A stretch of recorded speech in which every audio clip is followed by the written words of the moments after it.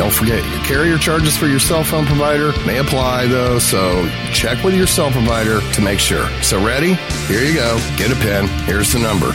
Studio A is 712-432-6958, and Studio B is 716-748-0112.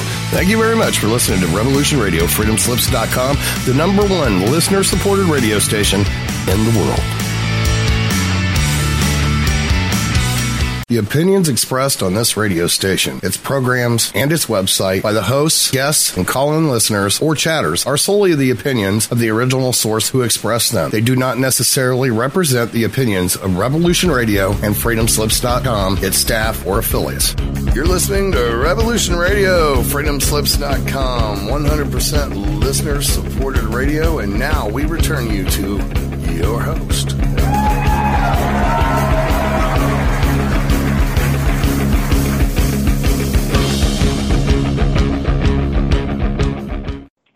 Welcome, everybody, to Nightlight. Step away from the mainstream and gather around as we enlighten the world and our realities and travel this cosmic journey we call life. Join us as we share with you and provide that beacon that can ever guide us all to a better way. Explore with us as we examine a metaphysical montage of spiritual insights covering everything from the mundane to the magical, UFOs to unicorns, and everything in between. Nightlight, a reminder that you are never alone. We have a treat tonight. We have an amazing lady with us who is an expert in mediumship, one of the things that I absolutely love to do. We have Elaine Kuzmuskas, director of the Metaphysics, and she is a nationally known spiritual medium. She's conducted many well-publicized seances, including the 1997 official Houdini seance at the Goodspeed Opera House in Haddam, Connecticut, and a seance for the cast of the play Blythe Spirit at the Long Wharf Theater in New Haven, Connecticut. She's the author of Soul Cycles, Connecticut Ghosts, Seance 101, The Making of a Medium, The Art of Mediumship, The Medium Who Baffled Houdini, and her latest book, Connecticut in the Golden Age of Spiritualism. Obviously an expert here. Recently, she's appeared in the PBS special Things That Go Bump in the Night. She's also been featured on Better Connecticut, the Mark Twain House Theater. She's done Paranormal View, Lilydale Assembly, and Fate Magazine, as well as Coast to Coast. And all of you out there know, I'm sure, that the world has not always been kind to those of us who are mediums. We've gone from being venerated and almost worshipped, those were cool times, to being burned at the stake. And the pendulum is now swinging back so that there is greater awareness to mediumship. And certainly in the 1800s, there was an amazing amount of interest in them and fascination with them as well. And she's going to walk us through a lot of that. So welcome to the show, Elaine. Hi, thank you so much, Barbara. And by the way, it's the New England School of Metaphysics, and people can get information by going to my website, www.theartofmediumship. Well, that was a wonderful introduction, and I thank you for your kind words. Well, you know, it's mediumship today is not what it was when I started 50 years ago. And I find it fascinating how it has so evolved. And you're what I would call old school, and that's what I call me as well. And it's just, for me, it's great to talk to somebody that talks the same language. You know, there are people walking around saying I'm a medium, and you know, after listening to them, you decide they're more of a small than they are a medium for sure. And it's kind of it's an amazing gift. It's a rare talent, and it takes a tremendous amount of commitment in order to be able to do this with sincerity and with clarity. Absolutely, Barbara. So true.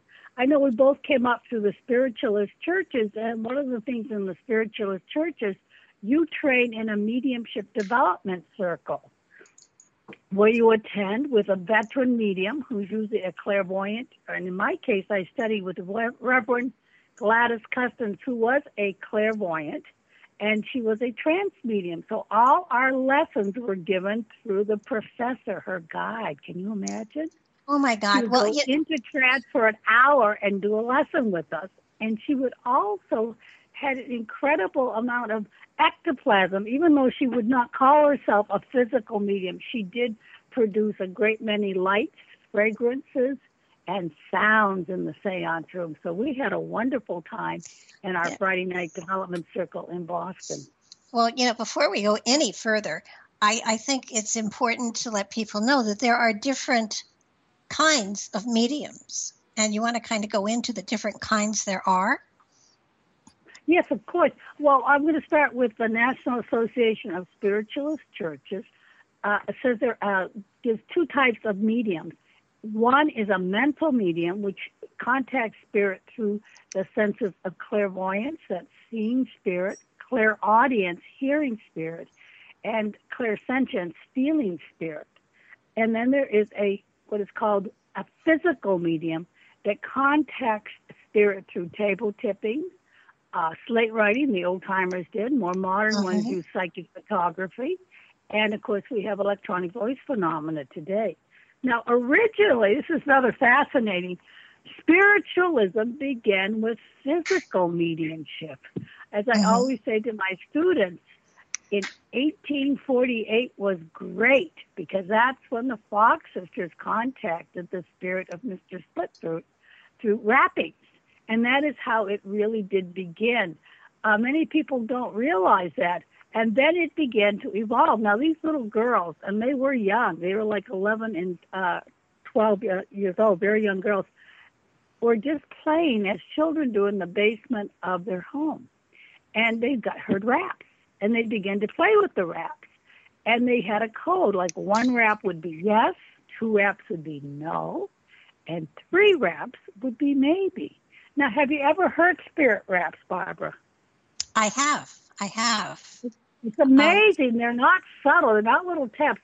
I was having tea one day at the parish house at Onset at the First Spiritualist Church with a lovely lady, Lori, who was a spiritualist minister herself, and we were just having a cup of tea and chatting. It was a very pleasant afternoon. And all of a sudden, the china cabinet started rapping. I mean, really rapping. Wow. I was I was in my early 20s, and it's the first time I heard spirit raps. I was afraid the china was going to break. And Laurie said, oh, no, that's my husband in spirit. He used to be an Episcopal minister, and every now and then he likes to come through and say hello. Oh, wow. And I just had to laugh. And as soon as we started talking to him and telling her the spirit of her deceased husband that we were glad to see him and we welcomed him to the parish house, the raps calmed down. And Laurie Kirkpatrick told me a really cute story. Her husband was a minister and he was also a missionary. And so she had quite a background in the traditional Protestant churches. But then she discovered spiritualism, and he was always dead set against it. Because being a traditional minister, he didn't feel there was any need to talk to people on the other side, and he wasn't really sure if it could be done. Well, after he died, Laurie, and this is true of many widows, after husbands die, you have to shift. You have to begin to think in a different direction. And she began to say, well, I've always wanted to be a minister myself. So she became an ordained spiritualist minister. And her husband from the other side of life began to contact her more. And he was frequently around the parish house because she lived in the parish house. And so that was the first time I heard spirit raps. And I'd read about them, but they are very loud. They definitely have an intelligence to them. And they respond to our thoughts. Immediately, we started talking to the spirit and sending good thoughts out, and he calmed down and the rap stopped. So spiritualism. Well, you at least had, with the rappings, but you at least had the intelligence to know what was happening. Yes, I was living at the parish house because I was trained to be a spiritualist minister. I was very fortunate. I stayed at the First Spiritualistic Church at Onset for about 4 months, and I lived in the parish house with Lori. They were very kind. And, of course, I worked part-time, but I also helped the church. So I got to see many, many wonderful ministers and mediums work as workers, but also socially, which was a lot of fun because many mediums have a different persona when they are out in the backyard having a cigarette as opposed to on the pulpit. Oh, surely. And one of the, yes. Of course, and it was fun being a young lady to see all this. And one of the most delightful people was a Connecticut medium by the name of Reverend Callista Rita. She was a Portuguese lady. She came from the Norwich, Connecticut area. And she was a full trance medium. When she got up to speak, this little lady, 5'0", bouffant hairdo, looked like a grandmother, very sweet, would have a deep man's voice and would speak in a very authoritarian language, very different from her personality in the everyday world. So it was always fascinating to go to Reverend Callista Rita's sermons because you never knew who was giving the sermon. Yeah. And then she would be out in the backyard talking with her friend, Mrs. Russell, and they'd be having a cigarette. They loved to smoke and chat. So I had a chance to ask her about her life, and she was very kind. Many of the ministers, I have to say, went out of their way to help me, to encourage me, to give me their blessings to continue this work. So she told me how she became a spiritualist medium and minister. As a little girl, she was born with the gift of clairvoyance, and she would see spirits, and she would see them very clearly. Now, I know this is true because I also was born with clairvoyance, and she was afraid of it. In my case, I had an Irish grandmother that was quite psychic, so I was not afraid of it, but Mrs. Rita was. And she said she would be worried sick about seeing all these spirits. So finally, she had to tell someone. She'd been keeping it inside for many months. And she told her mother, who was a staunch Catholic lady of good faith, and she was irate because, of course, the Catholic Church sees this as the work of the devil. Well, Spirit took over and put little Callista Rita in trance, and she began to speak. Her dead relatives began to speak through her. And she was so authentic that her mother never doubted her daughter's gift, and she gave little Callista her blessing, which is important. So at least she had one person who she could talk to and share this with. And I know there are many people out there that have children that aren't gifted, and they're not quite sure what to do. I would say they need your love and support, and just listen to them. Well, because that's all they need to continue. I agree with you because I sat in a spiritual development circle in Connecticut here with the Reverend Mel Smith, and his wife Dorothy occasionally would come out with us after the class, and she would tell about how horrified she was that she was going to have to come to the colonies when she married Melvin. But when she got up to speak in church, Master Light is the guy that came through her, and Wonderful. She was a completely different person. And it is amazing. And what is phenomenal is if you can see someone who truly is authentically doing this work, it's profoundly moving. But there are so many people out there that play at it and actually don't have a spirit guide behind them or anything. And you know, it's important to find, and if you have a child who is seeing spirits or a young person who is seeing spirits, it's important to go to the right place to get the right training. And I would always recommend people, especially with mediumship, that they go to a spiritualist church, because this is wonderful. Yeah, this is not something that you can learn from a book, and it's not something you can learn in a five-piece workshop or anything like this. This is something on the internet. A lot of people take their mediumship training on the internet. That is dangerous. No, that's a little horrifying. But I have to tell you, I finished your most recent book, and you know the Connecticut in the Golden Age of Spiritualism.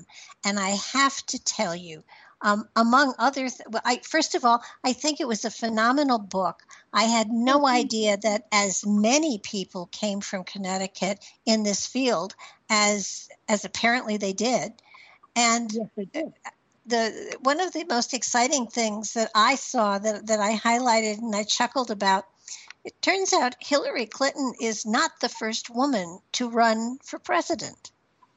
No, she isn't. And I have to say, the very first woman to run for president was also president of the National Spiritualist Association. No. Her name was Victoria Woodhull, and she was quite a looker, as well as a very excellent stockbroker. They used to call she and her sister Tennessee the bewitching stockbrokers. And she also was very passionate about women's rights. She felt a woman should have the right to marry the person she loved. And that got her into a great deal of hot water in Victorian times. Yeah, we're talking 18... 60s, yeah. In the 1860s. So Hillary has not really broken a glass ceiling. It was broken long ago by a medium from Connecticut. And she actually was very much interested in helping the blacks in those days, because she chose a black gentleman, Frederick Douglass, as her vice president, as her running mate. I know she was quite interesting. She was way ahead of her time.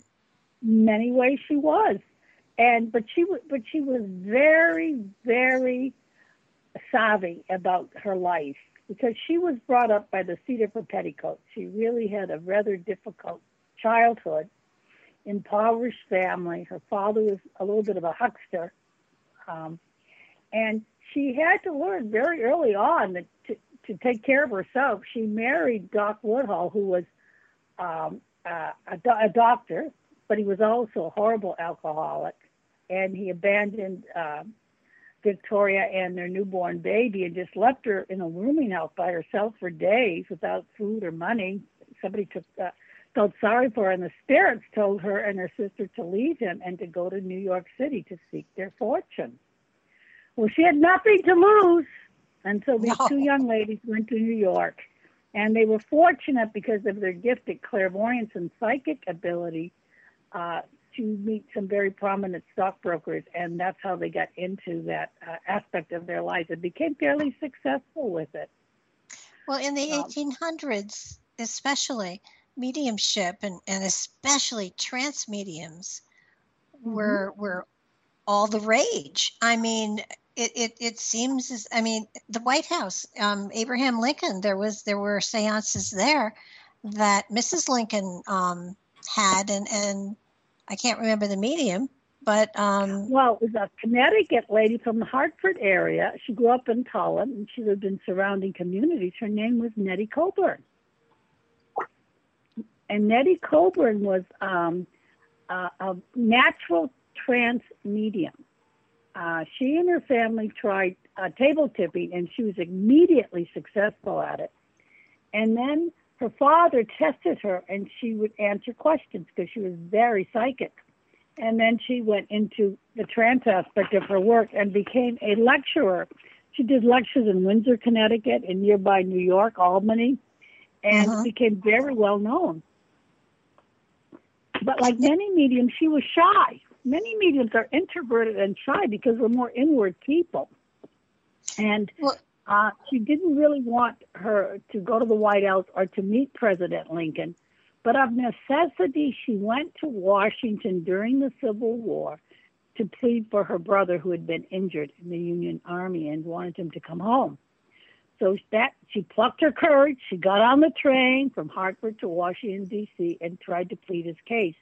And she met some influential spiritualists who introduced her to Mary Lincoln. Now, Mary Todd Lincoln was quite interesting woman.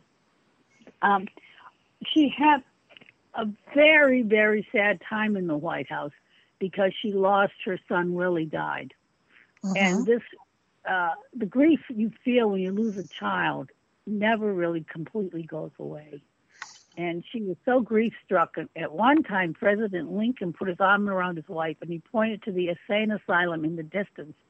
And he said, "Mother, if you can't take control of yourself, we may have to send you there." He was very worried, very, very worried about her. And so she went to Mrs. Laurie's house in Georgetown to a seance with Nettie Colbert. And she was so impressed, she invited Nettie Colbert to the White House to give a seance.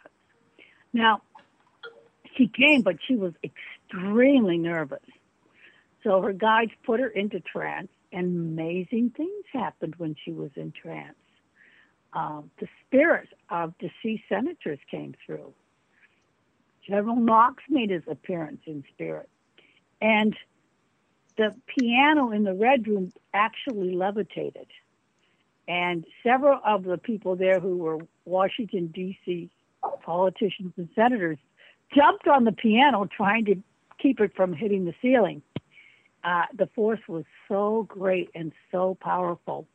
And we are fortunate because Nettie Colburn, who later became Nettie Colburn Maynard, in her last years suffered from arthritis, and she was really not able to do as much work. But she always maintained her psychic abilities. And she dictated a book, which is still can be in reprinted form, called Was Abraham Lincoln a Spiritualist? And she gives a verbatim account of the seances of the White House. I think it's interesting. Very few Lincoln historians will even mention her name or have any inclination that there could have been some psychic activity at the White House. Well, didn't she give him advice about the war, too? Yes. Now, we have to set the stage here. When the Civil War began, many people did not think it was going to last more than maybe 6 weeks. People actually would pack hampers and sit on the banks of the Potomac to watch for the war because it was going to be over soon. They wanted to see some of it. So it was not really well organized. The Union troops were rather disorganized. And Lincoln was told by spirit to go to the troops in person and plead the case for the war and to take no advisors with him because the spirits knew a lot of Lincoln's advisors were working against him. So he was to tell no one. Just he and Mrs. Lincoln were to go, and he was to talk to the troops. And he pleaded the case so eloquently that they picked up the 6'2" president and they carried him around the camp. And they were much more unified after that talk. He also was given information regarding the Emancipation Proclamation. Now, Lincoln, I know he's always painted as this kindly person, and he was kind. But he was a pretty shrewd politician, too. That's how he got to be president. And he knew he had to be very careful about when he put out the Emancipation Proclamation. And he was inclined to wait a bit on it. He really was. He thought, we don't need to put more oil in the fire. But Spirit absolutely told him to immediately give the proclamation, to stand firm on his belief that it would be the crowning achievement of his presidency, and it really was. So they didn't write it, but they encouraged him, and he got a lot of spiritual encouragement. Abraham Lincoln was a little bit of a fatalist, though. He always said, I will live as long as God wants me to, because Mary Todd Lincoln had some psychic ability, and she had premonitions of Lincoln dying in office, and she would tell him about dreams, and he would just, brush them aside. But Abraham Lincoln had an incredible psychic dream where he saw himself walking downstairs in the White House, and he came to the rotunda, and there was a coffin, and there were 4 armed guards, and he stopped, and he asked who had died, and they told the president. So I guess you'd call that remote viewing today. I guess you would, yeah, definitely. Saw his own death. He saw his death and his demise, and I think that he just did not allow anything to keep him from what he considered to be his mission. He absolutely is my favorite president, and I read almost everything about Abraham Lincoln because I think there was a fundamentally good quality to Abraham Lincoln, which I'm sad to say we don't always see in presidents. You know, he was a shrewd politician, but I think he had at heart a true love of justice and fairness. And I think he really wanted to bind up the wounds of the country and have a unified country after the Civil War. Unfortunately, he didn't get a chance. He didn't get those years that he would have liked.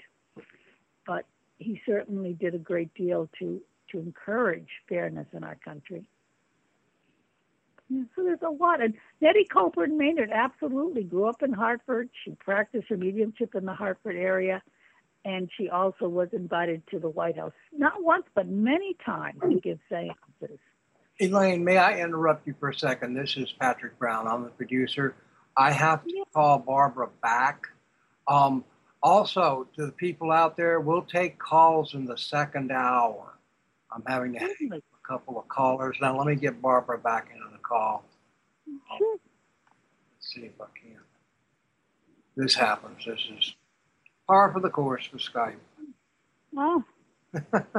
So, sorry to interrupt you. It's fascinating what you're saying. I've got Barbara. She's on the window. She's bubbling. I've just got to get her. No, I don't know why she's not coming back in.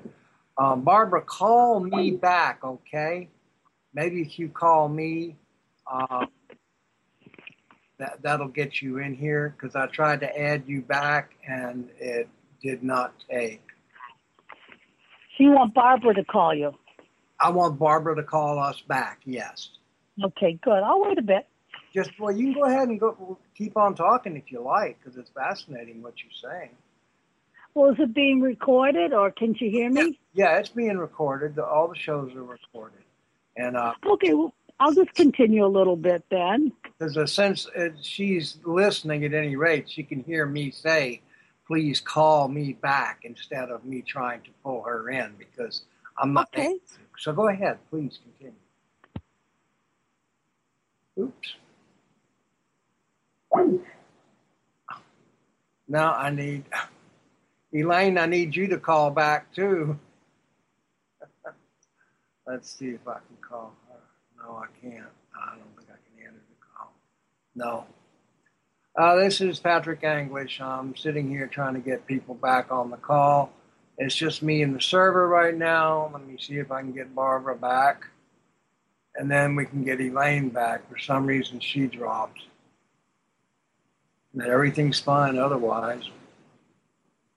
It's probably just Skype being Skype, but we'll need to get Elaine to call back also. So Elaine, if you can hear me, call me back on the 337-335-0085 that you called in on just a little while ago when you called in initially.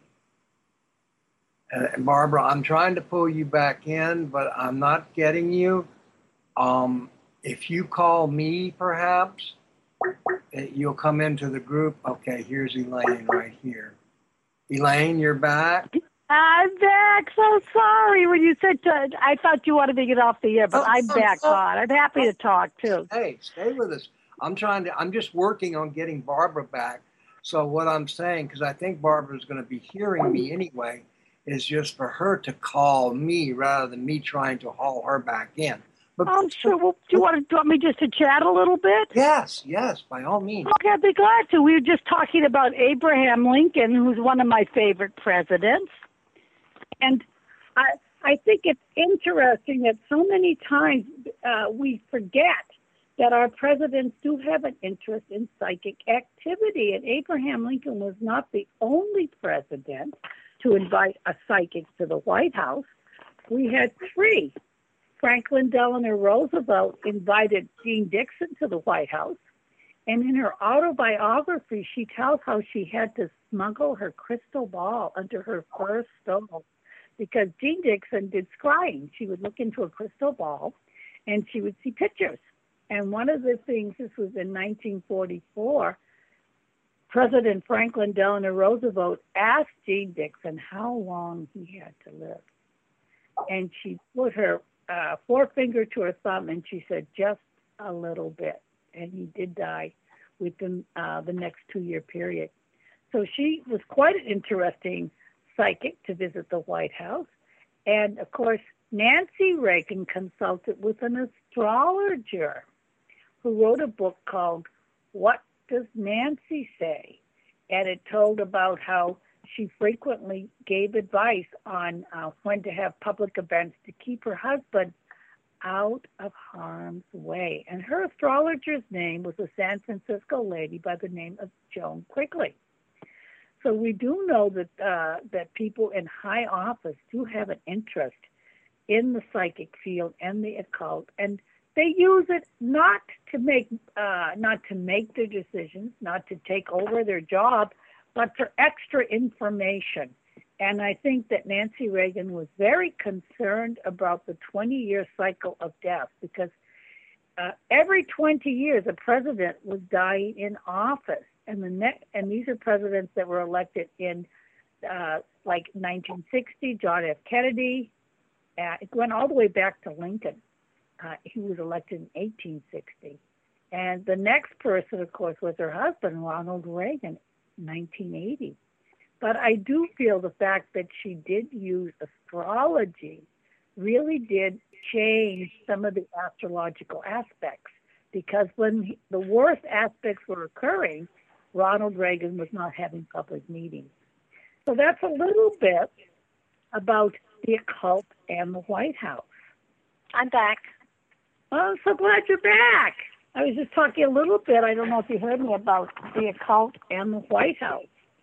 Yeah, because, it's there's more that's gone on. I'm so sorry. All I can say is the spirits are playing with us. That's all. Well, I know, and also it's hard to know. There's a lot of stuff going on everywhere. That's very, very true. Have you?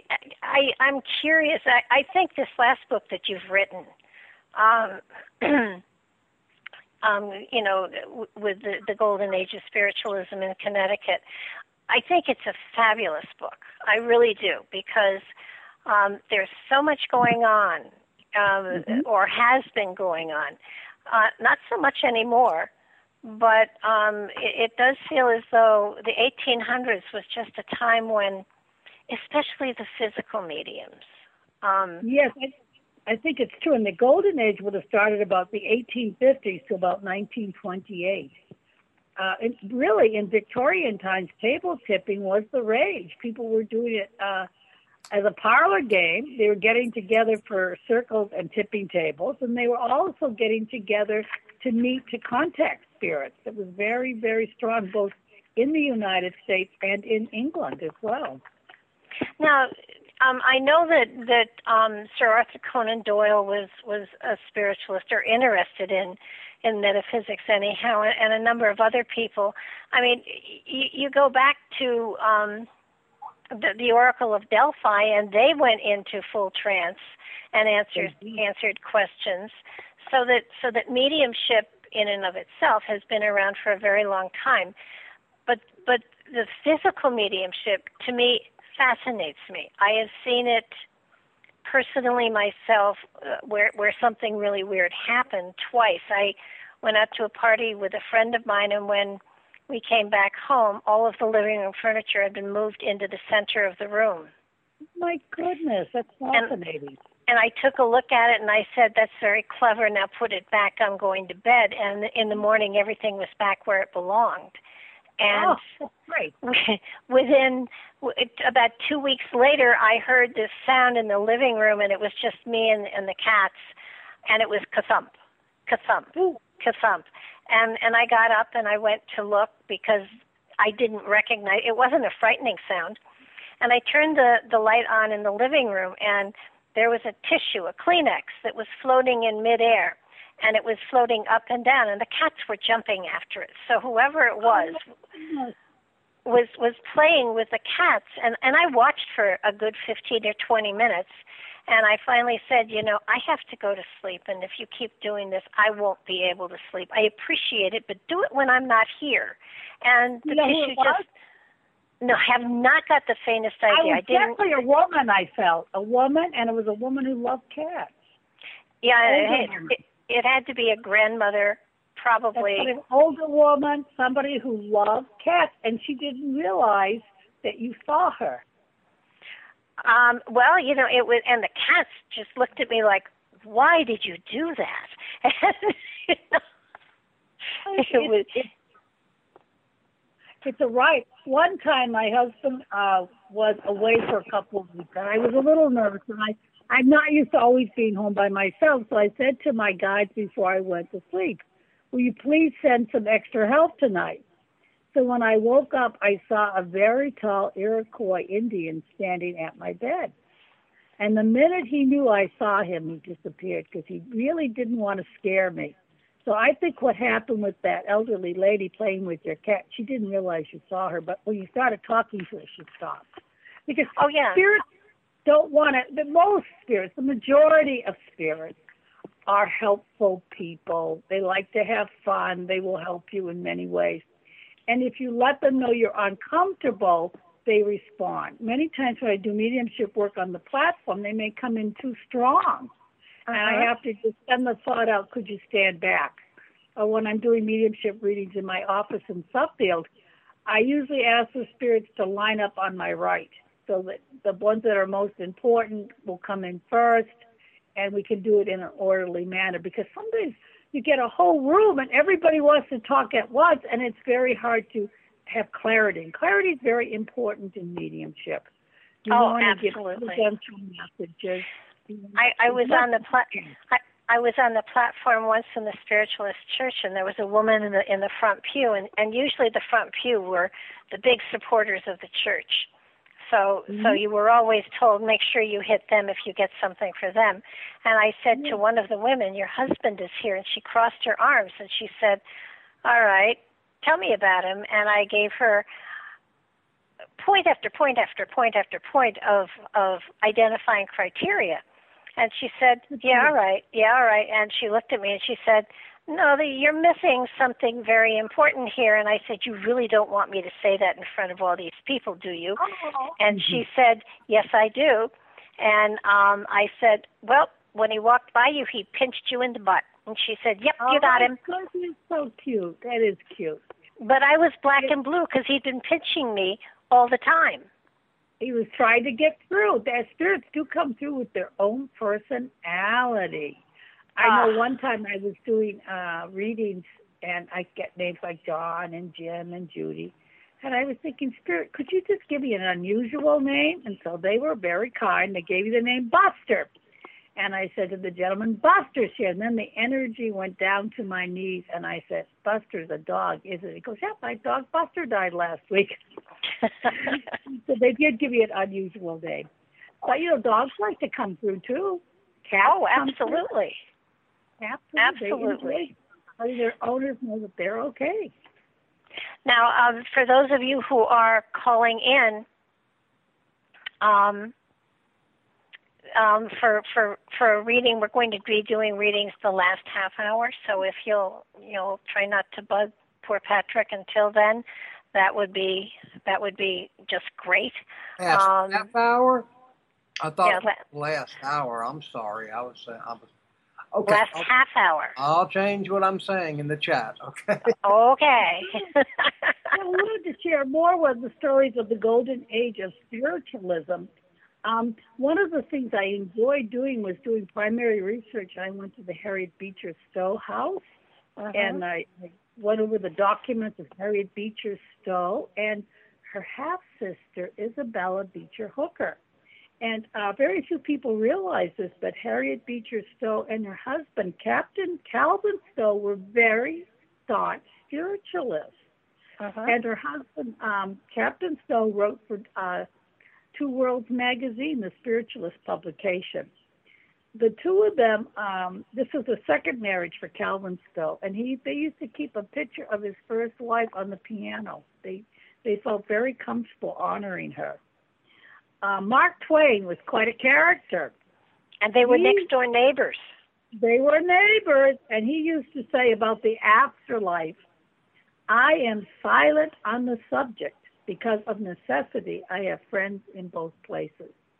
I think he was very witty, but Mark Twain didn't really completely disbelieve, but he didn't completely believe. And early in his career, he had been a newspaper reporter out west in San Francisco, and he had seen a physical medium work by the name of Ada. And she, if you ever saw the old-time physical mediums, they would shake, they would shimmer, tables would tip. I mean, it could be quite a sideshow. And I think he thought that it was a little too dramatic to be real. So he wrote a rather humorous account about her. But later in life, he became much more sensitive to spirit through the many losses he suffered. He lost his beloved wife. He also lost his two daughters. Susie Clemens died in the Mark Twain house on Forest Street at the age of 21 from meningitis. And then later, he lost his daughter Jean to epilepsy. She drowned in the bathtub. She was an epileptic. Wow.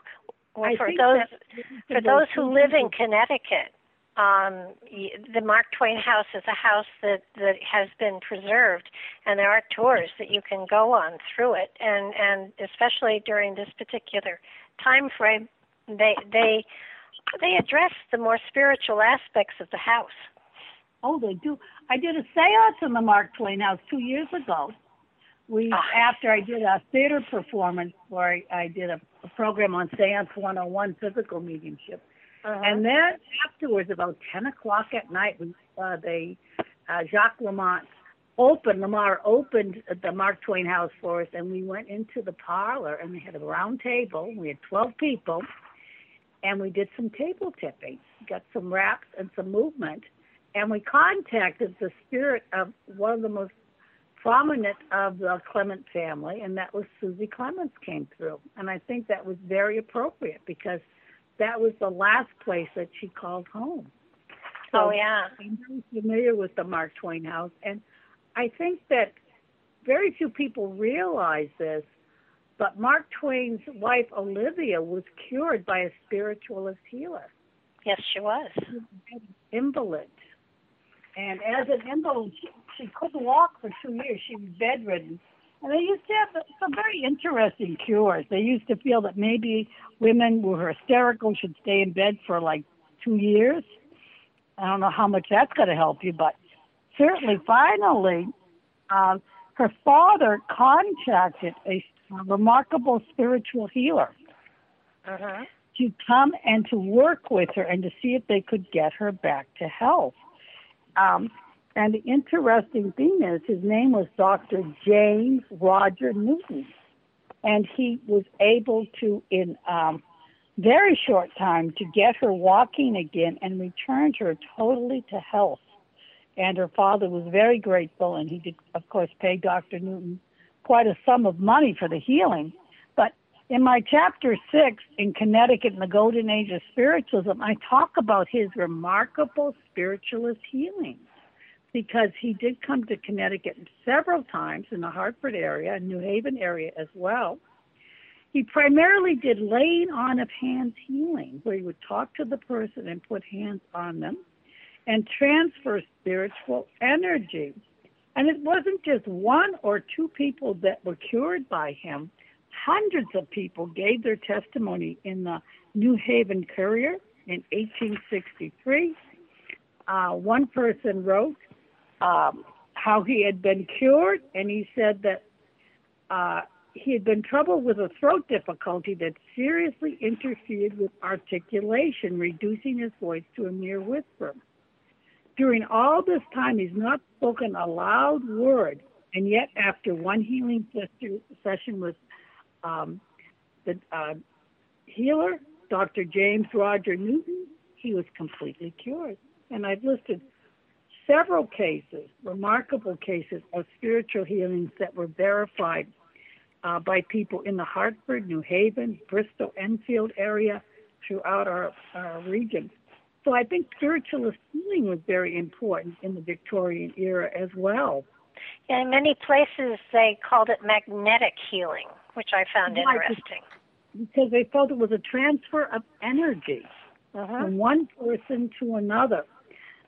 One lady talked about how important it was in her life. Her name was Mrs. Lee F. Wright, and she wrote in November 21st, 1863 from Bristol, Connecticut, to Dr. Newton. Dear sir, God bless you. It has been 3 weeks now since I was healed. It is 18 years since I became confirmed invalid and 6 years since I could walk. My friends are astonished to see me so well. My sister Eddie, who was bedfast, she continues to do well, and some say this is the work of the devil. If so, they better change their doxology. I've received a great blessing. I almost feel like one risen from the dead. I think that's great testimony. Oh, yeah, and, I've read a lot of them, and they are phenomenal. Who is, out of curiosity, who is the lady in white that's been cited in the Shoreline Cemetery? Oh, that is interesting. In my book, Connecticut Ghosts, I do talk about the lady in white. I first read about her from the Warrens. Lorraine and Ed Warren talked about her. And she's a lady that is dressed in white that many people see walking in Union Cemetery. And Our Lady of the Rosary is another place in Monroe that she's been spotted. Now, I went to both cemeteries. I could be honest, I did not see the lady in white, but I got an incredible amount of orb pictures. I had my friend Dr. Susan Roberts with me, her nephew, Richard Doak, who's a photographer, and myself, and we all had different cameras, and we got the same orb pictures. We got over 40 orb pictures. So both cemeteries, Our Lady of the Rosary in Monroe and Union Cemetery in Eastern Connecticut, have a great deal of paranormal activity. And for the most part, I felt the spirits were friendly. I really did. Yeah, I don't consider friendly ghosts hauntings. No, I didn't. I think they're there to let us know that they're around, and their spirits around cemeteries often come in just to reassure their loved ones they're around. Absolutely. Well, now, in one of the questions you sent me that I found fascinating was, what is the most haunted town in the United States? And that happens to be the most haunted town in the United States is in Connecticut, and it's Dudleytown. Oh, yes. Oh, I've been there. You have? I have.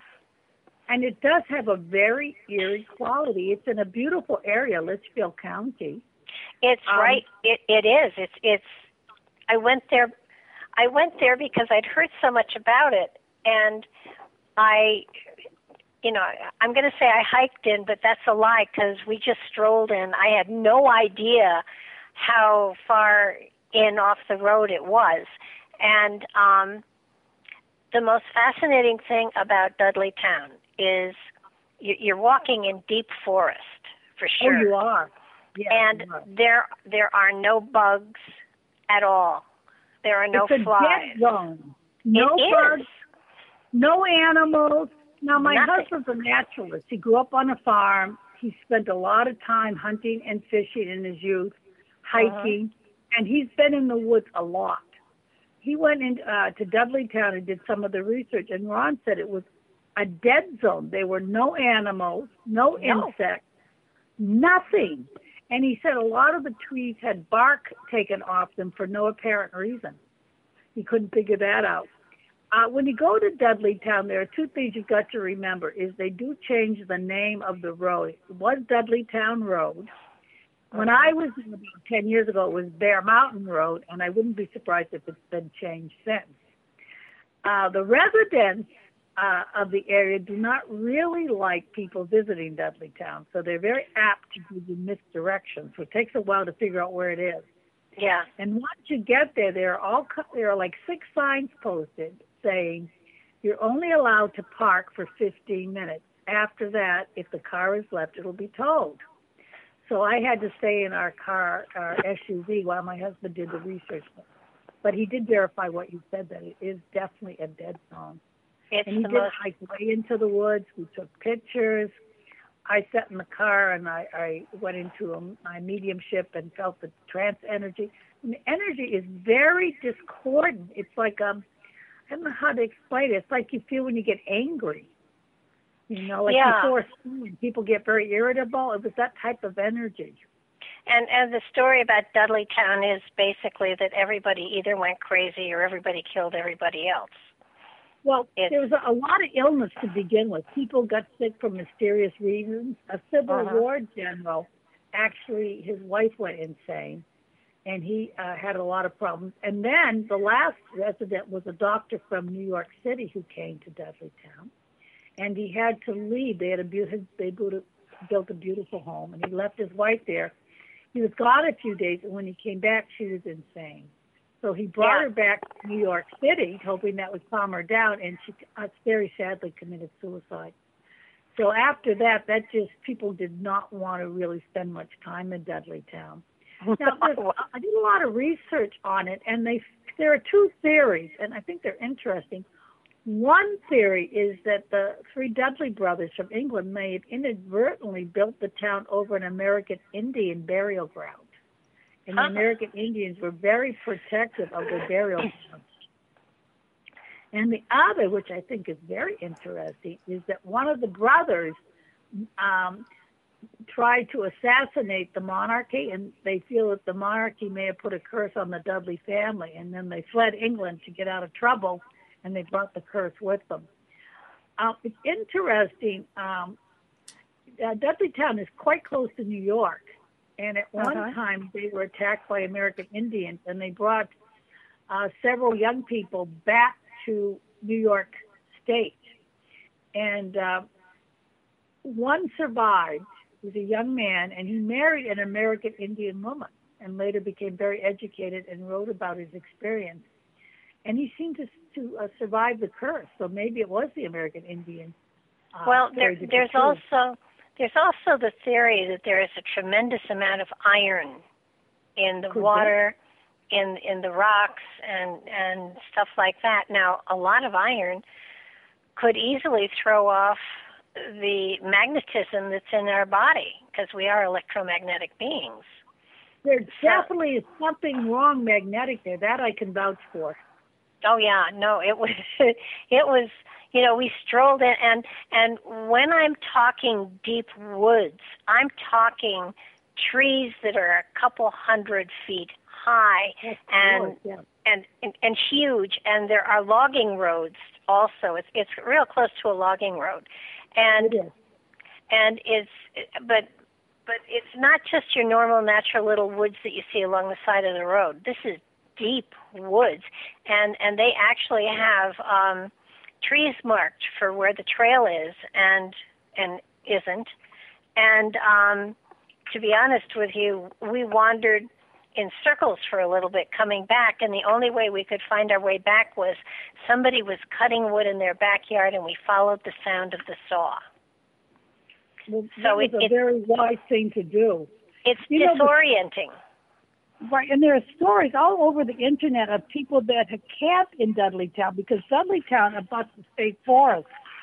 One woman, Celine Smith of New Haven, said that that she could feel evil there as well. And she said, according to Smith, a couple recently went camping in Dudleytown with another couple, and they returned home with tragic results. The wife, the more sensitive of the two, began to hear voices after she came home.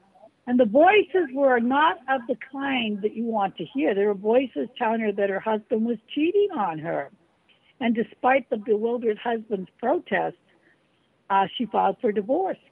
So the spirits there are not the most friendly. And, spirits can be either good, positive, or neutral. That is why it's very important to develop your mediumship under proper supervision, because you want to bring in the positive guides and forces that come in to uplift and help us. If you can't think of anything else, think of Jesus and Mother Mary. We want high energy. Yeah, there are also mischievous spirits that come in, like poltergeists. Sure. That come in. I talk about in Connecticut in the Golden Age of Spiritualism about the Stratford poltergeist. Oh, And that yeah. was a fun story. The Stratford poltergeist was actually took place in the home of Reverend Phelps. And Reverend Phelps was a very prosperous minister. And he was in his second marriage. He had a young child, and his wife had a couple of children. And he went one day to go to church. And as a good Christian, of course, he locked his front door. And when he came back, they were very surprised to see clothes thrown everywhere and everything in disarray. So he called the police, and nothing had been taken, but they noted what happened. And then this happened another time, even though the door was locked. So nobody had broken in. Somehow this thing had occurred. And then other things happened that were very strange. They would be at the dinner table, and forks and knives would be lifted by invisible hands and would start flying around the room. Well, he was very, very upset about this, and he could not bear it any longer, so he called on his son, Austin Phelps, to come home from Boston. He was studying to be a minister, and he also was there, and he stood guard at the children's door, and he noticed unexplainable incidences. Spoons would fly out of pots right on the table. Sometimes the spoons were bent. One day at dinner, a package of 6 or 8 silver spoons were all at once taken up and doubled in size with no visible agency. Oh, wow. Elaine, you're gonna hear music in just a few minutes, and Okay. that's gonna signal our break. So just, keep talking until the music, and then we'll finish it up on the other side. Yes, well, those of you who read the book, this is on page 37 of Connecticut in the Golden Age of Spiritualism. And later, the twisted spoons, which had been locked in the closet, when the closet was opened, they were found perfectly straight with no signs of ever having been bent onto. According to Austin Phelps, there were dozens of such incidences, so it wasn't just one thing. So the Stratford poltergeist really upset everyone. And I think personally that it was the work of Goody Bassett, because Goody Bassett was a Stratford woman who had been hung very close to where the Phelps mansion was, and it was a mansion, about 150 years earlier. And I could just see Goody Phelps looking at the place where she was hung turn into this fabulous mansion for a Protestant minister, and she had been really rigged and humiliated by the Protestant churches in Puritan times, and just said, I have had enough. They're building a beautiful home with a double staircase in the same place that you hung me. You're not going to get away with it. So I do think it was Goody Bassett that was the perpetrator. But very interesting things did happen, and fully documented. Wow. We'll be back in about 3 to 5 minutes, so don't go away, everybody, and we'll be back.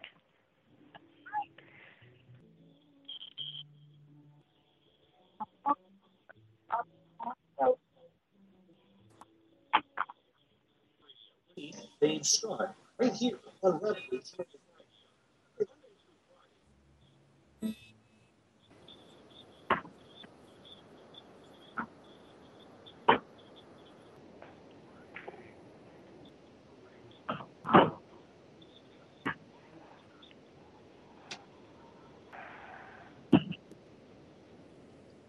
This is Nightlight, and if you like what you're hearing, click over to the support page and make a donation to help us keep this amazing station up and running.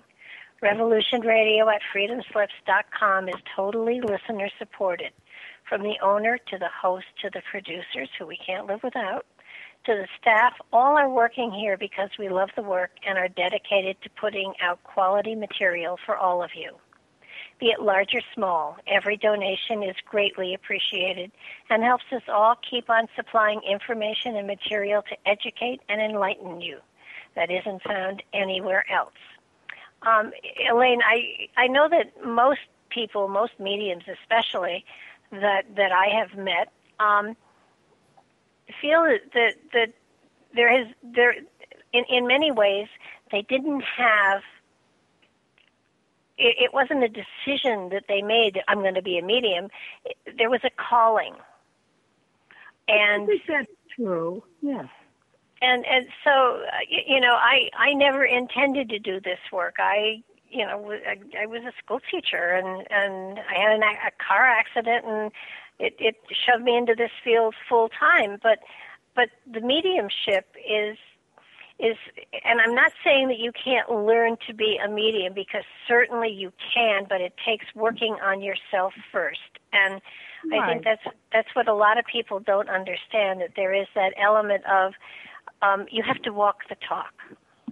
Yes, and I think that many things, I often say to the students that mediumship is like artistic ability. Some people are born with a certain amount of musical or artistic or creative ability, but you still have to be trained. You still have to know how to use it correctly. Uh-huh. And other people may take more time and effort. And there are so many gifts of the spirit. Mediumship is just one. I think healing is a fabulous gift. Inspirational talking is another wonderful gift. Service to humanity is a great gift. There's so many ways that you can work to develop and help others through the spiritual gifts. Uh-huh. Now, the Ministry, one, it's the one thing that we haven't covered that is so fascinating. I've never experienced or seen, but I would love to, is there are mediums who levitate. Yes, isn't that amazing?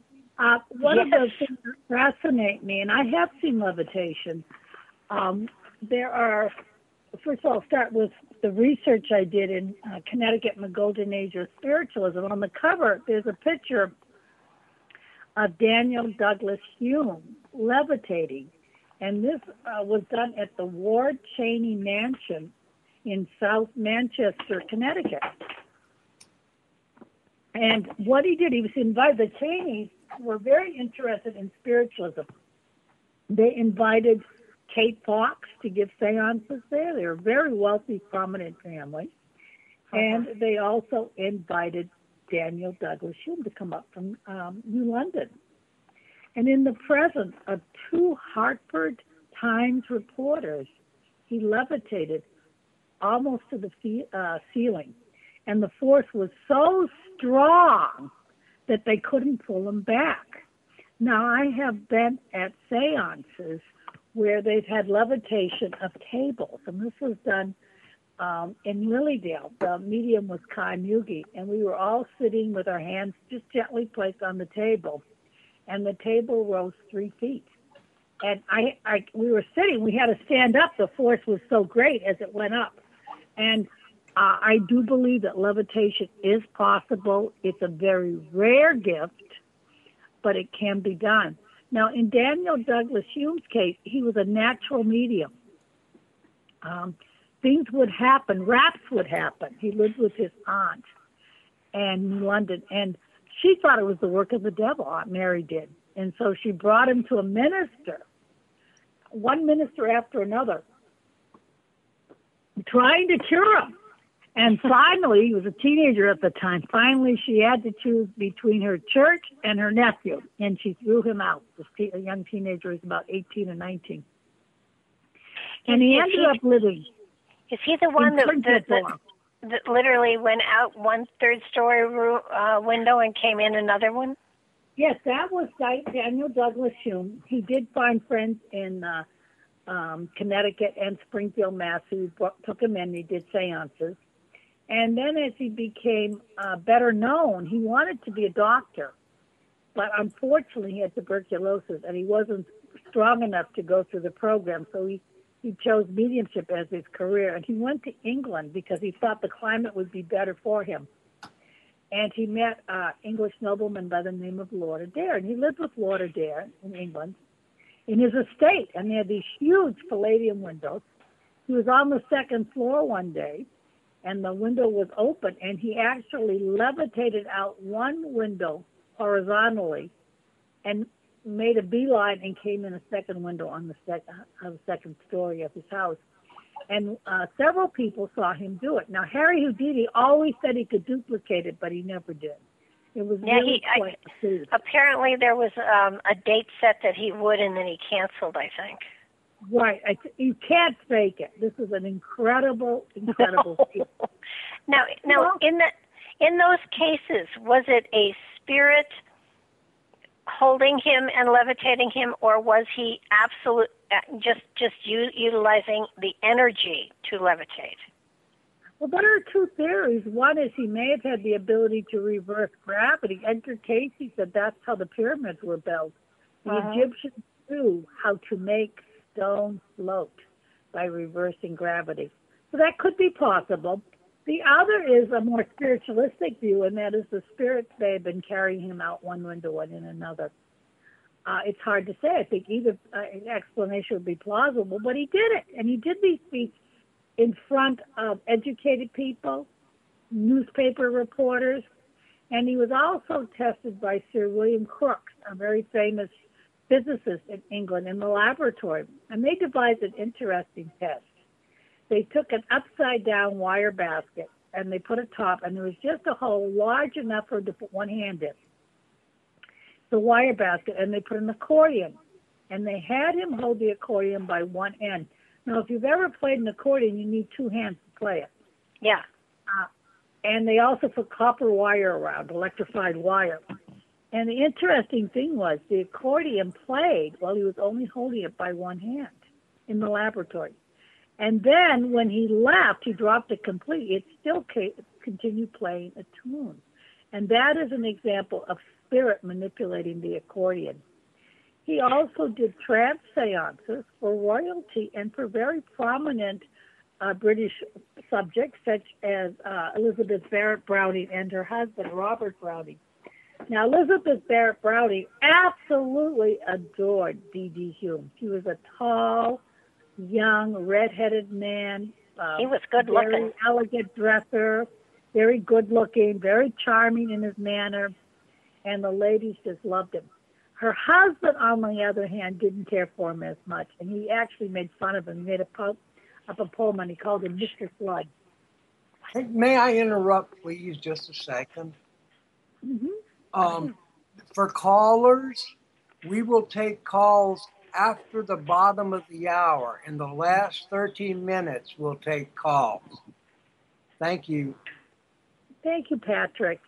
D.D. Hume was tested quite a bit. Now, he married very well. He married into Russian nobility, so he really didn't have to charge for seances, which he never did.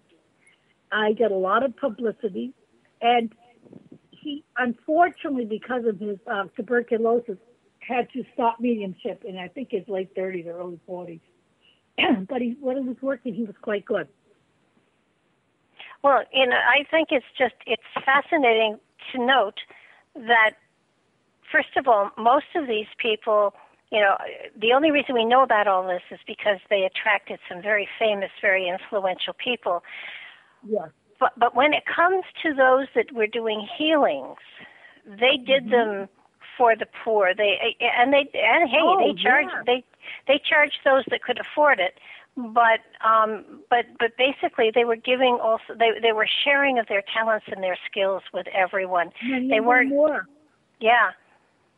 Dr. James Newton did charge quite a bit for people that could afford it. And people that could not afford it, he did it free of charge. Yeah, Olivia Clement's father was quite wealthy. I think he paid several $1,000s for the healing. But other people who did work for free.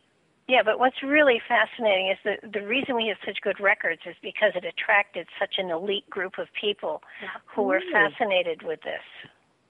Absolutely. And it was accepted. That's the amazing thing, that this was really accepted. The Hartford Times, the New Haven newspapers reported on these healings and the testimonies in their newspapers. Well, they had come on, they had Harriet Beecher Stowe, and they had Mark Twain, and they had, such amazingly famous, well-known people who were taking part in these things and sponsoring it. And that's the thing that really is so impressive. They were actually sponsoring these people. So it was not so much that they were just, performing on the street corner. They were sponsoring these people. Sponsors. But I do have to say, in the case of Dr. James Roger Newton, that it was many times it was the middle class people that were sponsoring him. Merchants, horse traders, because people were desperate in Victorian times to be healed. They didn't have the surgery that we have today. They didn't have the medicine. And people were very ill, and they had no way of getting well. So a lot of the medicine was not good for them either. No. And Dr. James Rogers Newton did not start out as a healer. He was actually a wealthy merchant. He became professionally wealthy before he became a healer.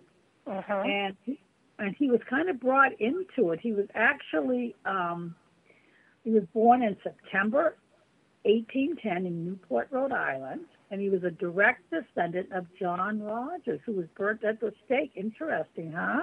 And even though Newton knew he had healing powers early in life, he waited till later. He was a successful merchant for 20 years, and he wished to demonstrate how vital magnetic energy of the healer could produce instantaneous cures. And he says in his book, in 1853, Dr. Newton was a passenger on the steamer Golden Gate from Panama to San Francisco. On the second day, yellow fever broke out among the 1,300 passengers, which included several physicians. The fever raged for 8 days, with 74 persons dying and their bodies being consigned to the ocean. The ship's surgeon lost every patient but one that he attended. Dr. Newton lost no patients. Amazing. So you can see he was an amazing healer.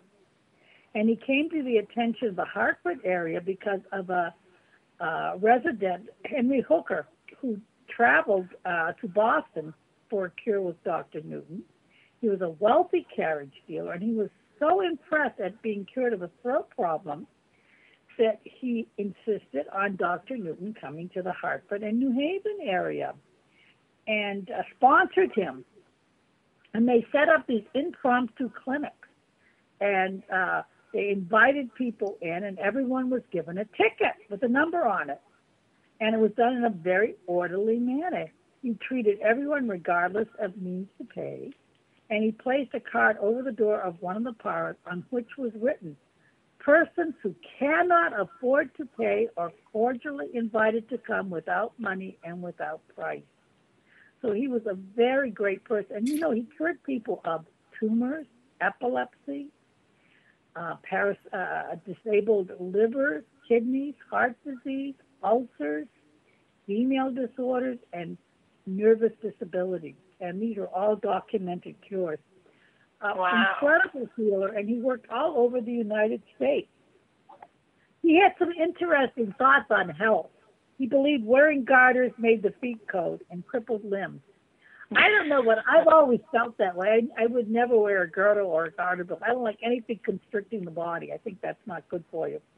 Yeah, I agree with you. And he also said to never sleep or sit with the hands up to the head. It will cause heart disease, consumption, liver complaints, and dyspepsia or indigestion. He believed that spirit magnetism, the life principle, may be imparted from one person to another and is the only power to truly heal the sick. Wow. My teacher, Gladys Custon, she used to always say the only cure is a soul cure, because you can cure one ailment, but if you don't cure the mental problem, the soul issue, the spiritual issue, it comes back in another direction. For instance, if you bite your nails, you may get rid of that and end up pulling your hair out. You have to really deal with the anxiety, the real issue underneath. No, I really do believe that. That makes a great deal of sense to me. And, they call it a disease and it's dis-ease. And it makes a great deal of sense to me. Now, I don't know how you weave bacterial stuff in there too, but for the most part, I truly believe that illness comes from an emotional internal thing that is manifesting somehow physically on your body. Absolutely, it is, and it's a way of getting our attention. I think illness is disharmony. It does get our attention. Oh, and yeah. My aunt was a Christian Scientist, and I have been cured by Christian Science. So I know that mental healing does work. When I was a teenager, I was out with friends, and I unfortunately had shorts on. I was down in Baltimore, and I fell in a bush of poison oak, and I didn't realize I was deathly allergic to it, and I just broke out all over. And I had a new job interview the following day, and there was no way I could go. I was just covered, my face, my legs, my arms. And I know you're not supposed to scratch poison oak, but I did scratch my legs a little bit. And my aunt said, now we're going to start praying. And she got out her Science of Mind, and she sat me down, and she prayed for a good hour. And finally I said, I'm going to bed, because I honestly did not believe in Christian Science. You know how teenagers are. They don't like to be preyed on anyway. Yeah. But the next morning, it was completely gone. The only remnants were where it had scratched. There were some scratches left, but that was it, completely gone. And that made me a believer in spiritual healing. And you can't say it was because I believed, because I didn't. I thought it was a lot of nonsense, but it worked. So, you know, if you truly are a powerful magnetic healer and you pray for someone and you send that magnetic energy out, it is possible to receive a spiritual healing. Absolutely. There's so many wonderful stories like that I've heard from people over the years. Well, you know, and they're out there, and I think what I am so fascinated with is the fact that mediumship is really, it feels like it's coming back into its own, which I'm very delighted for, because you can give people such comfort about loved ones that have passed over, and you can give them such a wonderful feeling of completion and knowingness that the people that they loved are moving on, that they haven't gone into nothingness. And I know that when my husband passed away, people were very concerned because I took it so well, and I said, look, he isn't gone, he's just not here. And it's an amazing comfort to know that they do move on, they do go on. There is life beyond this life. As a matter of fact, it's an amazing new beginning and a fresh start, and it's an exciting time for them. I think when your work is done and you are at peace, it is a very exciting time. But as a medium, I can tell you that people who have unexpected deaths are very unsettled on the other side. You know, people that die from suicide, homicide, drug overdoses, they need a lot of prayers. They really do. One of the things we do in our Wednesday night group is we pray for what I call victims of suicide. People that have such severe depression they just can't go on because they are struggling on the other side, and they need our prayers as well as our help on this side of life. Those of you who are listening, if you have any time at all to give for mental health, our mental health system is in collapse just about. People need to get help, and especially our veterans who suffer from post-traumatic stress disorder are not getting the help that they need. And they need proper medical attention. They need our concern and our thanks for all they've done for us. So I hope that will be addressed in our next presidential election, whoever becomes president, the mental health issue. Oh, yeah. Anyway, it's interesting. One time I was doing a reading for someone, and a gentleman in the spirit came in, and he was very mad. He was hopping mad because he had been murdered. He was a social worker.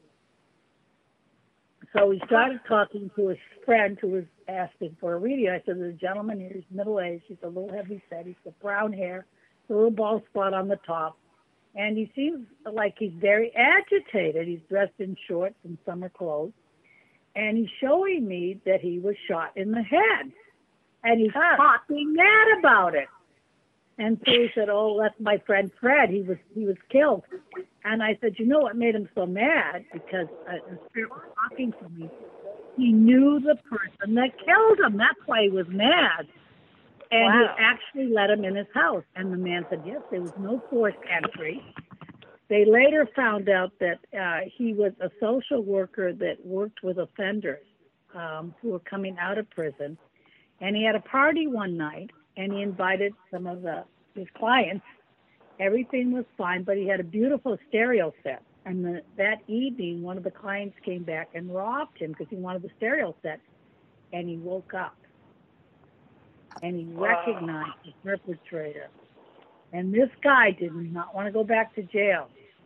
And so he was killed. It was so sad because you could just feel the spirit's anger, how unsettled he was, and how he wanted to tell his friend what had happened.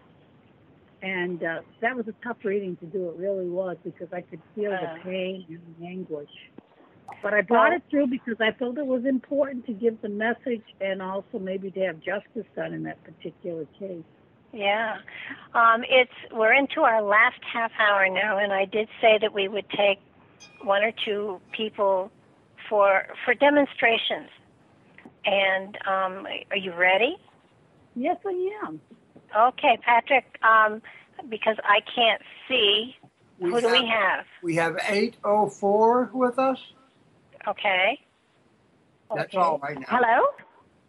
Hello. I need voice vibration, so if you could just give me your name and Hi, also my name is Jean. Excuse me, what's your name? Jane. Jean. And if you could Jean, just give me the birth and day of your birth, not the year, just your month and day of birth. 3/26. Okay, I had a feeling you were going to say Aries. Jean, one of the things I just had that feeling. I feel about you is that you're a person who likes to be very busy. You're also a person that at the present time is bringing in the spirit of an elderly lady, slender build, who did a lot of crocheting. Would that have been one of your grandmothers or aunts? It could have been one of my aunts, yes. Okay, because I felt she loved to crochet squares, and then she would sew the squares together to make beautiful quilts. And people really appreciated her crocheting. And as she got older, it was frustrating because she had some arthritis in her hands. Would you be able to verify that? That almost sounds like my mother, but my mother is still here. No, this lady's in the spirit world, so I feel odd. And I felt the arthritis in her hands did bother her. Now, she's coming in because she's also bringing in the name of Mary. Do you know Mary in spirit? I really can't think of anyone at this time. I'm sorry. That's okay. If you could write this down, people tell me all the time. I'm feeling like a great Aunt Mary. And I also have a lady here that was more heavy set. And I felt average in height, maybe a little taller, maybe 5'6", 5'7". And I felt that she goes back a ways because of her hairstyle. She wore her hair straight back. She also always wore dresses, and I think you would only know this lady more from a picture than having known her in person. And she loved to wear those old-fashioned tie shoes. And I felt that she was the type of person that died probably in her middle years. And to me, middle years would be about late 40s, early 50s. Can you recognize her? Way back. Nope, you got me again. I'm gonna have to get my paper and pencil and start writing here. You should, because you'd be surprised. Anyway, you would know this lady from a picture, and she's dressed like the people would have in the 1920s, 30s. And she says you never knew her in real life, but she does come in. Now, I also feel you're a person that has some interest in history, do you? I do. And I think that it's fascinating because you seem to bring through relatives that go back a ways, which is important. Now, I have a gentleman here who comes in and he wore a three-piece suit like they did in the 1930s and 1920s. And he's got a pocket watch.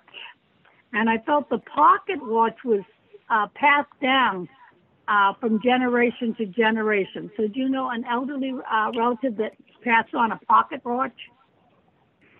Boy, you were really getting me. No, I don't. Okay, because I can see this pocket watch. It's gold, and he's showing me it because he was very, very punctual about time. Now I do feel a father's vibration in the spirit world. Is your father in spirit? He is. Okay, and was he very punctual about time? He was very punctual about time. Okay, so I think that is a message from spirit that your father is here. And he wants you to be a little more punctual about time as well. I'm picking up the name of Charles, you know, Charles in spirit, and also a James. Charles? I don't know James, and actually, I wonder, I have a friend whose brother, Charles, had passed, and That's some of these... That's him, Charles is... He gave me a nod. He's in the room with me. I'm a clairvoyant, and he just nodded and gave me a smile. He's here. And he wants to be remembered to your friend, because I call this a bleed-in. You call for a reading, but you know your friend's loved ones come in too. And he just wants your friend to know he's okay. If you put together what you're saying with the person who crocheted and did stuff, that would have been Marie's mother. That would have been my friend's mother. That's a description. That's wonderful. They're coming in together. Now, I also have somebody who comes in with the name James or Jim. Do you know who that would be? Well, you know, you're coming up with these names that are so way out in left field for me. No, I'm sorry. Charles I really don't know. You recognize Charles, so that's one. You recognize the lady that did the crocheting, that's another. And sometimes James or Jim may go back in the family and you may not immediately recognize them. You also recognized your father as being very punctual. He came in. My father was a sergeant. Yes, he was. Everything had to be just so, on time and done correctly. And that's something that he's calling your attention to.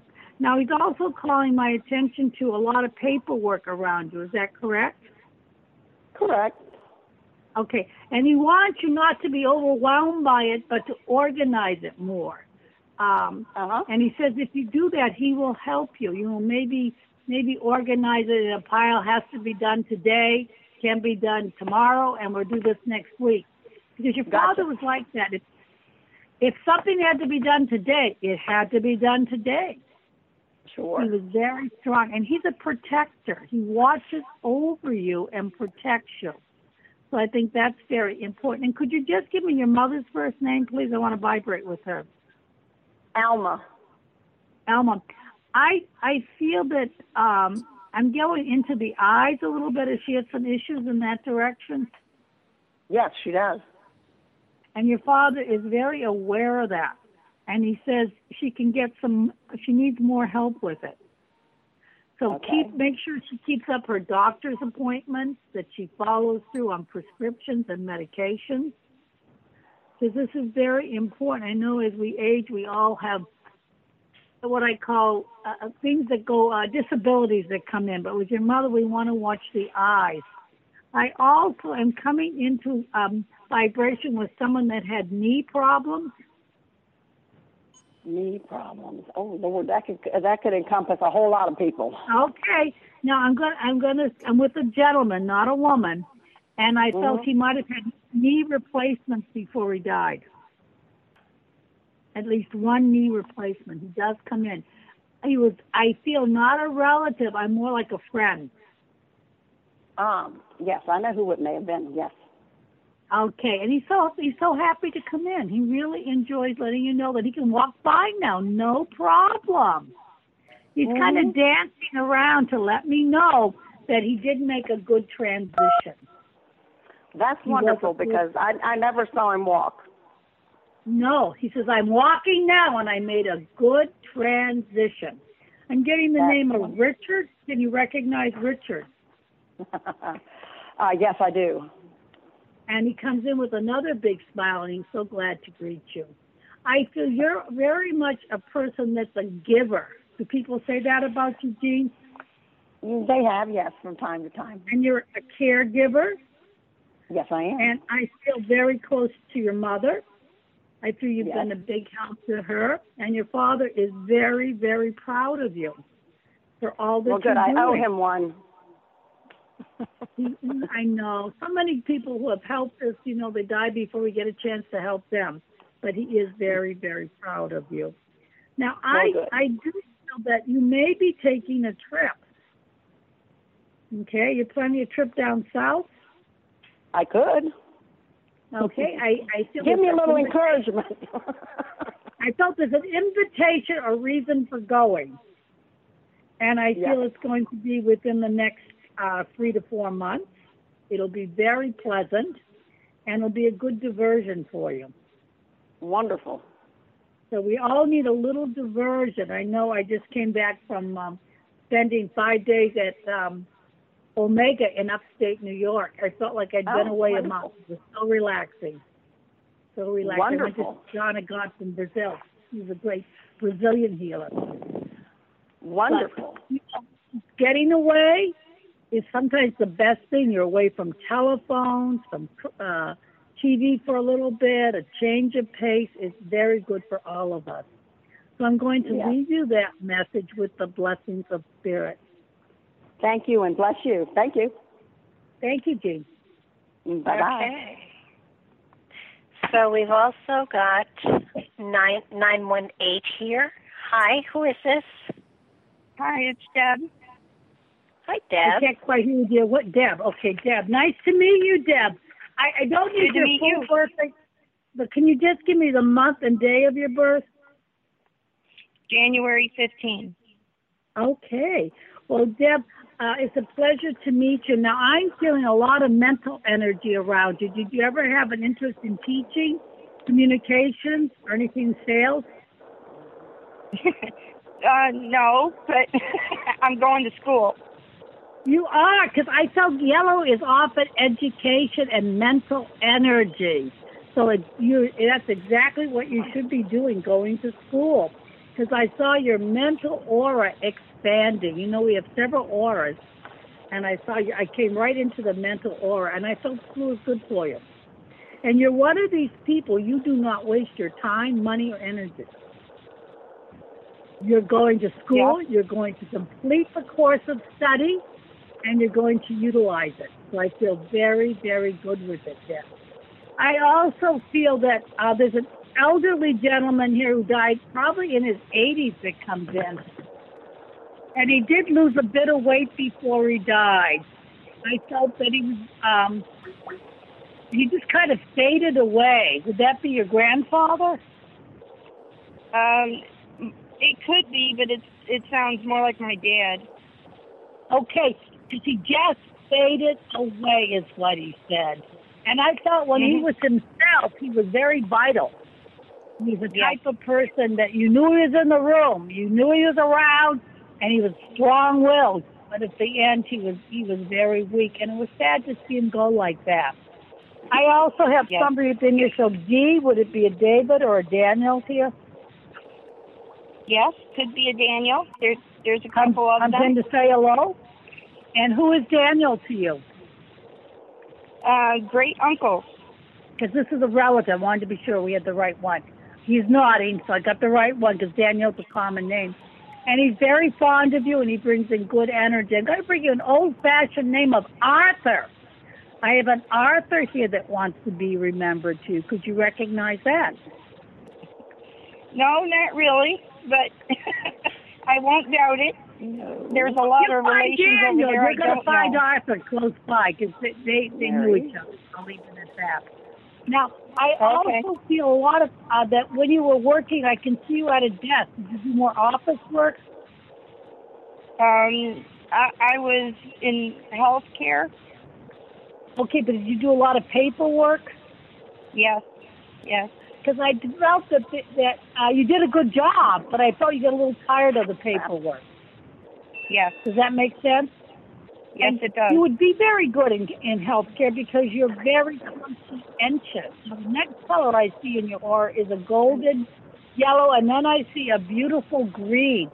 and the green is a color of people that likes to get along with others. Now, I also feel around and about you, there's a woman here that spoke a language other than English. Do you know who that would be? It could be two people, yes. Okay. Did one speak Italian? No, Or neither French? spoke Italian. Okay, I'm going to say there's a woman here. I feel she was a neighbor. I thought either French or Italian was her first language. She comes in. And then I have somebody here that's either German or Polish. Yes, it's Finn, Polish, and German, yes. Okay, because they come in, and I feel that they're a couple. There's a man and a woman together. Yes, my grandparents. And they that was their first language. And they are very strong around you. They watch out for you. They help you to make decisions. And I feel your finances could be a little stronger. Do you feel that way, Deb? Yes, I do. And, I guess who doesn't, right? But they're just saying, a penny saved is a penny earned. That's Ben Franklin. But your grandparents are encouraging you to just put a little bit aside, If you can't save 10%, save 5%. Because I feel that was how they were. They planned to take care of themselves. They weren't looking for the government to take. And they did it. They were very careful, and they made sure there was money to pay the bills. And you're like that, and they're encouraging you to keep up that attitude. Very strong around you and very, very protective. Now, I feel you have some interest in metaphysics. Is that correct? Yes.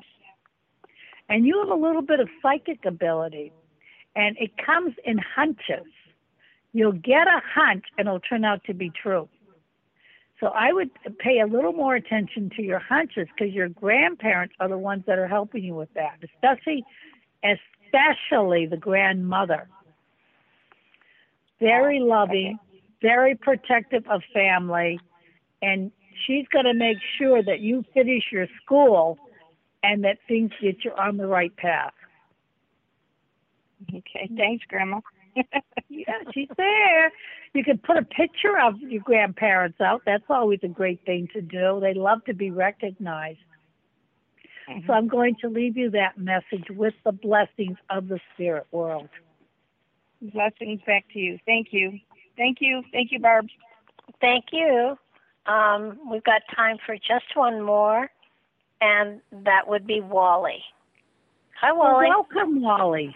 Hi, and Wally, Barbara. can you just give me your month and day of birth? March 8th. Okay. Well, you're a Pisces.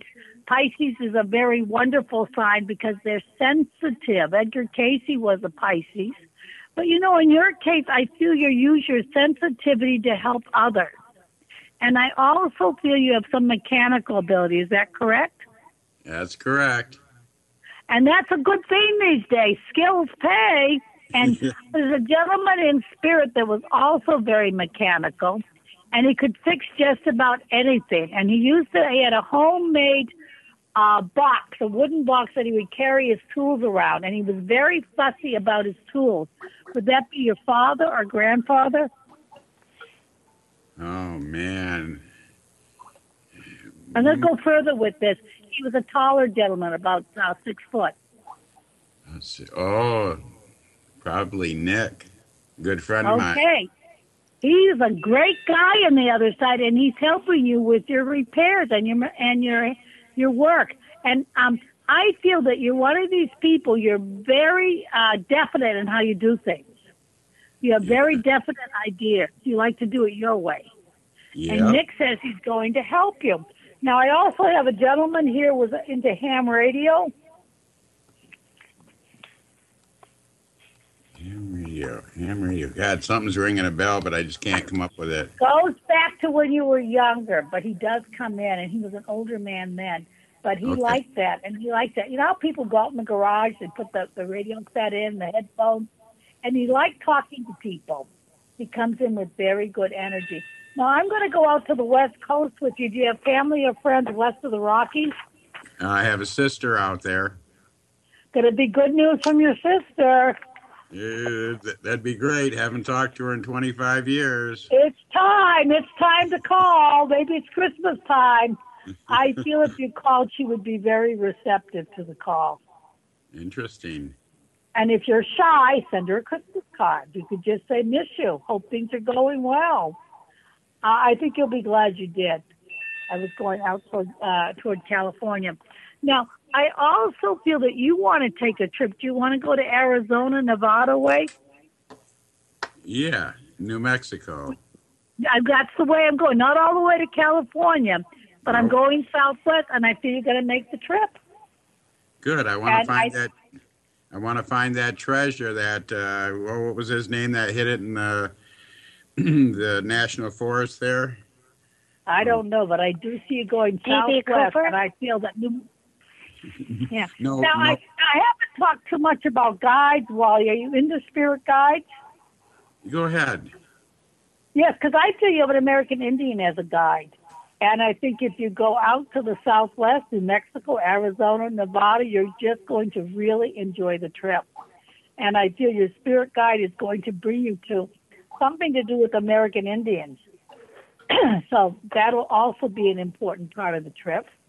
And what I like about you, Wally, is you're very truthful. And you tell it like it is. Do people say that about you? I always say the wrong thing, they say. That's okay. You call it as you see it. The wrong thing at the wrong time, they say. I think it's delightful. I think you're very honest, and it's not just saying the wrong thing at the wrong time. They're just not ready to hear it. That's what it is. Now, I do have a dog here. It's a brown and white dog, a larger dog. Did you lose a dog? It could be Sandy, one of my first dogs. Great dog, and he kind of nuzzles up to your leg. And I thought you are a dog lover, that you took good care of Sandy. Now, I have a gentleman here who wore wire-rimmed glasses. He was balding on the top. He had light brown hair. And when he was feeling well, he liked the outdoors. Was that your father or grandfather? It had to have been my grandfather. He just loved the outdoors. He didn't want to be cooped up. And I think he was fiercely independent. And I think you're a little bit like him, Wally. He does. He says you're a chip off the old block. Well, I live on a river in the middle of the woods. He loves it. That's what he would do. He loves it. And you're not lonely because you are filled with a sensitivity to nature, to the spirit world, and you like your peace and quiet. Yes. And Joey respects that, my little black Cocker Spaniel. Isn't that nice? Now, I do have a Joseph or a Joe in spirit. Do you know who that would be? Could have been my brother, Joseph. Because he hasn't come through yet. Yeah, he's so happy to come through. I brought through your grandfather and father, but Joseph is here. And I think he just wants you to know that he's okay. Oh, that could be my mother's husband, too. He was Lakota. Was his name Joseph? Yeah, Oscar, but I think it was Joseph also. No, I have to say, I feel I'm with your brother. I do. Your brother Joe. He's here. Now, I feel you have a Lakota Indian guide. You know, those Lakota Indians were very much into the psychic. Yeah. If you read about them, they had wonderful ceremonies. They communed with the Great White Spirit, and you do have a Lakota American Indian as a guide. I'm so glad we could place him. Nice. I could feel the American Indian around you, but I wasn't sure which one he was. The minute you said Lakota, I saw him jump up in the air. He was so happy. Yeah, my mother and him reunited 69 years later. Isn't that something? Now, there's somebody around you that had an alcohol problem. Was it your stepfather? My father, my sisters. I'm with the father then. I'm with a gentleman, not a woman, who died, who had a problem with alcohol. He liked water, too, and maybe 3 or 4. You know what I mean? Yeah. He's kind of sorry about that, Wally. He says, I should have known better. I never helped anything. He did the best he could do. he had a hard life, and that was his way, I guess, of self-medicating. I think so. From what I've He heard. didn't mean anything by it. Certainly wouldn't hurt anybody, but he's a little ashamed of his behavior. He is. That'd be my father. Your father, he says, I could have done a better job. He did the best. He's a hard worker. Yep, he was. Yep, he did the best he knew how to do. And I thought he did physical work, too. Yep, yep. And that's not easy. But he did it. He didn't complain because he was doing it for his family. And I feel he just wants you to know that he loves you very, very much. And if you need any help, he says, call on me. He's funny. He says, I'll be there. And he was very loyal. He's a loyal person. Love you, Dad. He loves you, that's for sure. So I do feel that you are very close to retirement. Is that correct? 58. Well, that's close. Another 6 years. I'd say less than 7, you're going to retire. Nah. Not because you have to, but I think you're going to want to. You might go down to part-time or seasonal work or shift a bit. That's what your father's saying. He says you're close to retirement. About 7 years, you're going to shift, and it's going to be good for you. Very good for you. And he's helping you from the other side to see the possibility. He says you don't always you're a little bit rigid, Wally, and you don't always open up to all the possibilities. So, and I also see you going up to Maine. Do you have family in that area? Not that I know of. Okay, I would say it's going to be I feel it's in the summertime. It's either summer of 2017 or definitely by 2018 you'll have made the trip to Maine. And you're not just going any place in Maine. I see you going on the coast of Maine. You know, Maine is a beautiful rocky coast. I felt close to the Maine, but on the coastal part of Maine. Would that be by sailboat? Could be. It's going to be fun. I want a big sailboat to live on. Yes.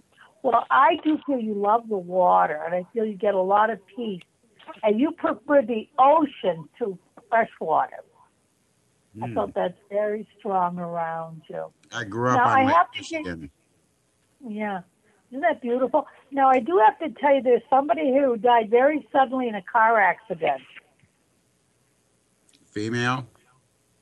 Yes. Fran. She wasn't ready. She was not ready. But she said she went quick. She didn't suffer, but it was very, very unexpected. Yes, very unexpected. Yeah. And sometimes accidents are not necessarily accidents. Sometimes there's something I don't know if you're leaving karmic, but it was just her time to go. She does come in. And I also have a young man who also died in an accident, but it was not a car. It was a motorcycle accident.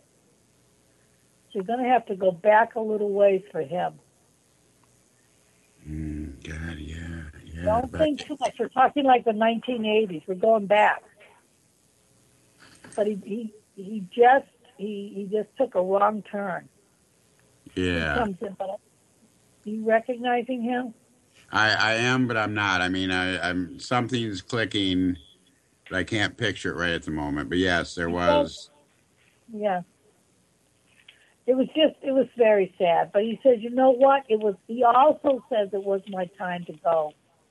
He does. Now, I feel you have a lot of good spirits around you because I feel you're a very loyal person, a very honest person, and you have your Lakota Indian guide helping you out. Yeah. The one thing I would say, if I had you in my office, you've got to watch out. Sometimes you're a little down in the moccasins. You can get a little bit stuck. Yep, I'm stuck right now. You need to keep moving.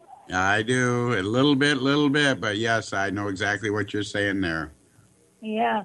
Take a 2-mile walk. You'll forget what you're depressed about. I do that. Well, I hate to do this to you guys. That's all right, Barbara. It's just been a pleasure for what I did here, and thank you very much. Well, thanks for calling in, Wally. Thank you for calling, sharing with us. And Barbara, we're going to get together to do your intro here real shortly. Oh, that's great. Thank you. Hey, Wally. Good to hear you. Good to hear you too, Patrick. Okay, well, I want to get out, first of all, her most recent book, which I thoroughly enjoyed, was Connecticut in the Golden Age of Spiritualism. And Elaine's website is www.theartofmediumship.com.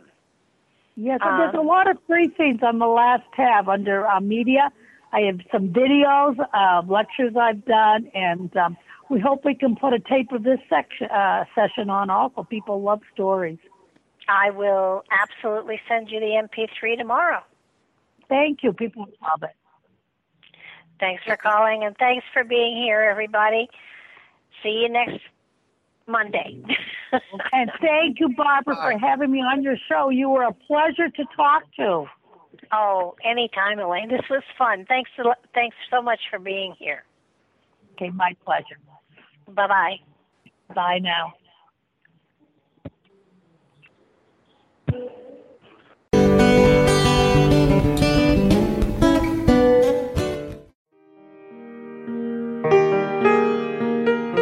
This is Barbara DeLong, host of Nightlight Radio, inviting you to join me on a cosmic journey, exploring a metaphysical montage of spiritual material, covering everything from the mundane to the magical, UFOs to unicorns, and everything in between, including spiritual readings for those who seek enlightenment. Let Nightlight provide you with equal measure of light, love and laughter, insight, wisdom, and inspiration. Monday nights, 10 to 12 p.m. Eastern, right here on Studio B, Revolution Radio at freedomslips.com.